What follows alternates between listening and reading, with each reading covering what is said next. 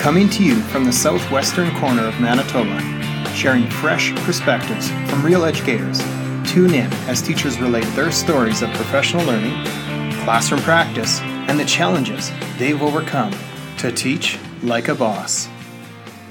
Welcome to a brand new episode of Teach Like a Boss, the podcast recorded by teachers for teachers.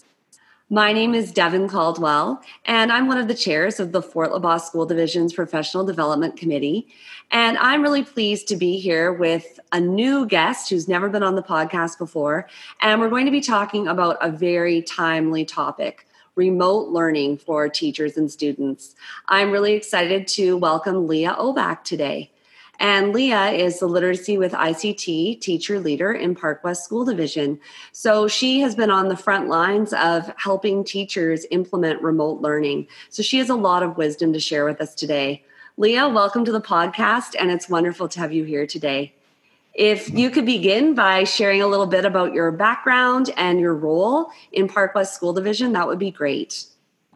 Thanks for inviting me, Devin. As you said, I'm the Literacy with ICT teacher leader in Park West School Division, which means I work with K-12 students and teachers supporting technology integration. So normally I would be driving around to each of our school buildings and visiting classrooms to work with students and teachers on various ICT projects. Of course, with the coronavirus pandemic, that has changed, and I'm providing support remotely through lots of video meetings and email and messaging back and forth with educators. My background is as a classroom teacher. I have worked with early years, middle years, and high school students in our division in various roles before coming into the Literacy with ICT teacher leader role. So you mentioned that normally you'd be driving around to different schools to meet with teachers and support them.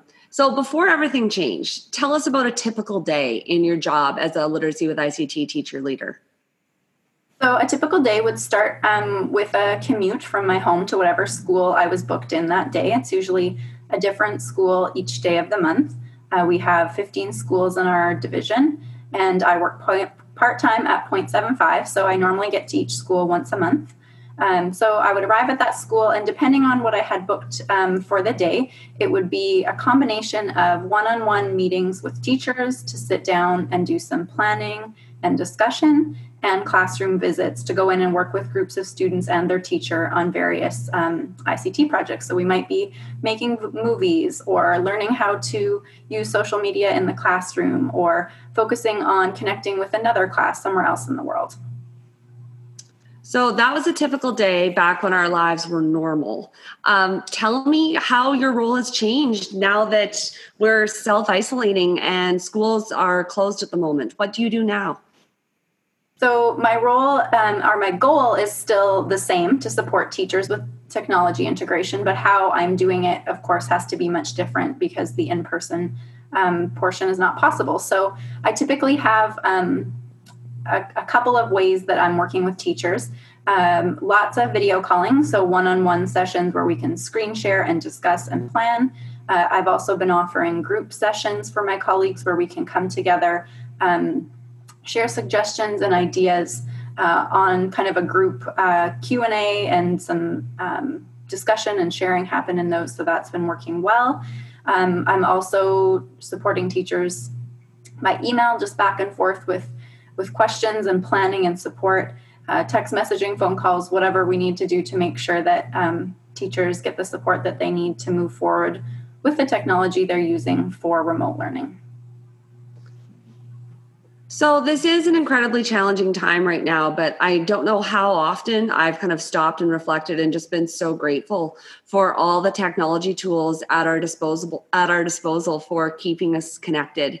And it sounds like it's made a big difference in your ability to do your job. It certainly has. So as you're acting as a support to teachers, I think you're really well positioned to speak to some of the challenges that teachers are facing right now in their efforts to implement remote learning. Like, what are you seeing as you're supporting and working with teachers right now? Certainly the challenges are different for different people, but there are some common threads. And I think one of the really big things been a challenge for teachers is connecting with students, because as teachers, we're used to being so connected. We spend lots of time with our students. We get to know them. We have strong relationships with them. We often know what's going on in their lives beyond school. And being physically apart from students has been really hard on many teachers. And it is challenging to find ways to connect with all students. Certainly technology does help us reach a portion of our students, but we also have many students who don't have access to a device or internet at home. So this approach has had to be multifaceted, I guess. There's lots of ways that teachers are reaching out and making connections, but it's challenging and time-consuming and demanding. So we are using online learning platforms and video calling to connect with students. Some teachers are making phone calls, sending emails, developing learning packages to be picked up as they are in other school divisions. And most teachers are doing a combination of all these things. So I have to say I've seen a fabulous commitment by educators to find ways to connect with students through a variety of means, but it certainly is challenging. I think it has been really inspiring to just see how hard educators have been working to adjust to this dramatic change in circumstances and to find ways to reach out to their students. And you did mention just the diversity and how, some homes might have fast internet and one device per student and other homes might not have any of those things. So a multifaceted approach, I think, is definitely our best one, but I think that also places a lot of demands on educators to do things in many different ways. Absolutely. And then there's the related challenge of choosing what technology tools to use for those who have a device and connectivity at home. It's choosing the tools that are going to work and then learning about them, because often teachers were using these tools in the classroom, but how we're using them for remote learning is different and requires further professional learning on teachers' parts. So I think that's been another challenge, is just to dig further into the tools we're using and figure out how they can be relevant and applicable and helpful in a remote learning situation. Again, it can be pretty time consuming. It can be challenging and frustrating at times. I have to say I've worked with a lot of teachers in the last few weeks. And again, they're doing an amazing job of finding ways to make things work. But that's not to say it isn't a challenge. Well, that leads really nicely into the next question I wanted to ask you. What are you seeing that's working really well? What have you noticed teachers doing that might be worthwhile for our listeners to hear more about? So in our school division, we use the Google Suite for Education. So especially for our middle years and high school learners, that's our platform. And we have been mostly using Google Classroom to send and receive assignments, communicate with students, and then using some of the other apps and tools like Google Hangouts Meet for doing video calling. So I've seen lots of different approaches to how teachers are using those tools to connect, but some of the things that are working well, I've seen teachers setting up either weekly or regular meetings with students. So they kind of have an invitation out to students that they will be in a meeting room at that time. If students can join, they can come either for a sharing session, a discussion, a mini lesson. I think that's working pretty well. Another thing that teachers have been thinking about is how to chunk their distance learning assignments and work. So whether it's assigned daily or weekly, and trying not to overwhelm students and families. So a nice way I've seen of setting up instruction is, instead of sending out, say, 5 assignments a day or 5 assignments a week, is teachers who are chunking together, say, a weekly assignment into either a Google document with links out to resources or a set of slides with links and learning activities built in. So it's one document instead of 5, which I think is a nice way to consolidate. Our early years teachers, we were using Seesaw in many classrooms before school closures. So lots of teachers have embraced Seesaw, the online learning journal, for students to post some of their home learning projects there, and also for teachers to develop new activities digitally and distribute them that way. I really love that students in that tool have so many ways of expressing their learning and documenting what they're doing by taking a picture, taking a video. They've got the inking and annotation built right in. They can do a voice recording. So that's a really powerful tool that's really easy and accessible even for our youngest learners. So those are the things that are working well for the teachers that I've had the opportunity to connect with. Well, and it sounds like Park West has done a great job of focusing on two platforms. So probably the Google Suite for Education for the older learners, Seesaw for younger learners, although I know Seesaw works well with kids of all ages, and I'm sure Google can be adapted and modified to work well for younger learners too. Something that I know I've been hearing lots about, and I think it's been a recommendation from the province too, is just really to avoid overwhelming families and learners with a whole bunch of different activities, expectations, and platforms. And I just can't imagine how overwhelming it would be for a family if they've got 4 kids and then 4 different teachers using 4 different platforms and just so much to check all the time, to learn about and stay on top of. So I think that's great that your division is focusing mainly on those 2 platforms. Yeah, I think that they're working well for us. And certainly there are other tools being used to enhance and support, but those are the things we were using before school closures, and they have worked well to continue and maintain learning. I know in Fort LaBosse School Division, we have 2 platforms to choose from. We've got Office 365 from Microsoft. There's also the Google Suite for Education available to teachers. So I think probably teachers are making decisions about which platform they're going to use, how they're going to use it. I know I've been having a lot of success organizing all of my learning materials day by day in Microsoft OneNote, and then sharing a non-editable version of the notebook with families, and it lays it out day by day. So I've had good feedback about that. And I'm using that in conjunction with Seesaw. So those have been my top tools for remote learning that have been working well so far. But I'd be really interested to hear from my Fort LaBosse colleagues about what they're doing and what's working well. Hopefully they'll leave some comments on this episode so we can all share kind of what's working and learn from each other. That would be great. And I will remind everyone that if they want to share through social media, we do monitor the hashtag #TeachLikeABoss. So anything you're sharing, hashtag #TeachLikeABoss, we will see, and that would be wonderful. So, the most creative name ever.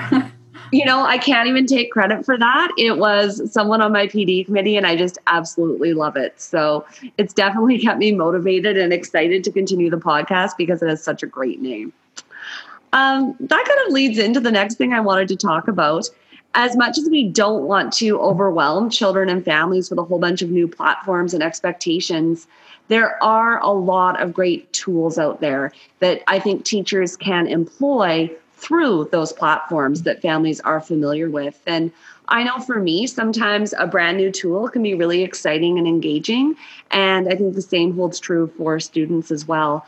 So I wanted to ask you, are there 2, 3, 4 fun new tools that you'd like to share with us today, how teachers might find them, how they might use them, what your top picks are right now? I would say if you're going to bring in a supporting tool, one thing you might want to consider is Flipgrid. We've used it lots in our school division. Flipgrid allows teachers to post a prompt and then students to film a selfie-style video as a response. You can also turn on student-to-student video replies so that students can leave comments on each other's videos. And you can also allow in multiple domains. So if you wanted to do this cross-classroom, cross-division, you could have a discussion going on between different classrooms. We often use this at the start of the year to kick off our global read aloud activities. So it's a good reminder at this time, if you typically only use that for book club discussions across classrooms during global read aloud, it might be a tool to bring back out now, especially if your students already know how to use it. It's a great place to have discussions, even if it's just within your own class or your own school. It's a nice way for students to see each other through asynchronous video and also have some really good discussion, sharing. So I mentioned that we've used it for book clubs, but you could certainly post any discussion prompts. And I have used this K to 12, and it's accessible for different ages depending on how you set it up, whether you do QR code logins or if you want to use your Google or Microsoft logins. So I think that's a great tool to consider adding if it's a good fit for your learners. And Flipgrid is a Microsoft tool, so no issues with safety or security there. And it is accessible to everyone, right? Even if you're not an Office 365 division? Yeah, you can sign up with your work email. Okay, perfect. So Flipgrid, I've had lots of success with Flipgrid too, both with kindergarten students and adult learners. Any other suggestions you have for us? Another tool that we use in Park West is a whiteboarding tool called Explain Everything. There are a few tools that do similar things. So you might have heard of like Educreations or Notability. Explain Everything is a whiteboard where you can annotate. So do your inking, add pictures, draw on the screen, whatever you need to do, talk over it. This one has been a good solution that we're looking at for remote learning with math in particular, because it allows us to record, say, a math problem on the screen and talk through how we're solving it as the ink is appearing. So it's a really good solution, and Explain Everything, like many companies, has offered free access for the remainder of the year due to the pandemic. So that's a wonderful offer that you can get this for free right now. It is a powerful tool. You can export it as a video when you're done, your explainer, and send it to your students through your existing platform, whether that's embedding it in your OneNote class notebooks or sharing it through Google Classroom. So it is a nice fit with what you're already using to share. I think you can easily integrate this if you're willing to try out a whiteboarding tool. So you mentioned earlier that Seesaw had some inking and annotation features too. Would you recommend Explain Everything for K to 12? Would you recommend maybe Seesaw for younger children? What would be your advice on this? Yeah, if you're already using Seesaw, I would just do your inking and annotation videos there, whatever age you're working with. This is more of an option. If you don't have Seesaw as your platform, you can create your whiteboarding videos outside of Google Classroom, for example, and then share the link. Okay, thank you. So lots of options for explainer videos from kindergarten to grade 12, as well as inking and annotation, which can be really powerful with remote learning. Any other recommendations? My final one is actually just a Chrome extension that I came across, and then we actually tested it out in our recent ManAce meeting. We had some board members try it. Is if you're using Google Hangouts Meet for your video calling, some people find the view in there not quite as nice, but there is an extension called Google Meet Grid View that you can add to your browser that will give you a grid view of all of your participants. So that would be something to check out if that's what you're using as video calling and you want to experiment with a different layout. Well, I know I really like the grid view in Zoom when I'm doing whole class lessons. So it would probably be useful for teachers to also find that in Google Hangouts. Okay, well, 3 great tools, Leah: Flipgrid, Explain Everything, and then that Google Chrome extension for Hangouts. Thank you for sharing all of those. I always like to end with a takeaway for teachers, although I'm sure they've already gotten numerous takeaways from this episode, thanks to you. Do you have one piece of advice, maybe for the teacher that's feeling overwhelmed or unsure of where to go to next, or just a general suggestion for educators? We'd love for you to leave us with that for today. I think I'd like to leave with something that speaks to a challenge we didn't talk about. I know that teachers are doing a lot right now, and a lot of people are having a hard time finding balance, because just as it is in the classroom, there's always more we can do, whether we're teaching remotely or teaching in our physical space. Teaching is a profession where there's always more you could do, and it can be really hard to stop and shut off. So I would say my piece of advice for educators right now is to remember to take care of yourselves. Taking time for rest and self-care is going to allow you to continue to support your learners and your family through this difficult time. Self-care looks different for everyone, but one of the best things that's come out of this pandemic, in addition to all of the free educational resources, is all of the free self-care resources at our fingertips right now. So if anyone would like some self-care recommendations, be sure to reach out and I will definitely connect you. Speaking of connection, Leah, if anyone wants to reach out and connect with you, where can they find you? Oh, a couple of places, and depending on what you want to see. So if you would like to connect with me on Twitter, I am Leah O for OBAC 77. And if you would like to see what I share when I'm in classrooms and with students, I am at Mrs. OBAC on Twitter and Instagram. Okay, thank you so much. And I know as someone who, of course, follows you on different social media platforms, you share a wealth of really useful resources. So be sure to give Leah a follow and stay connected.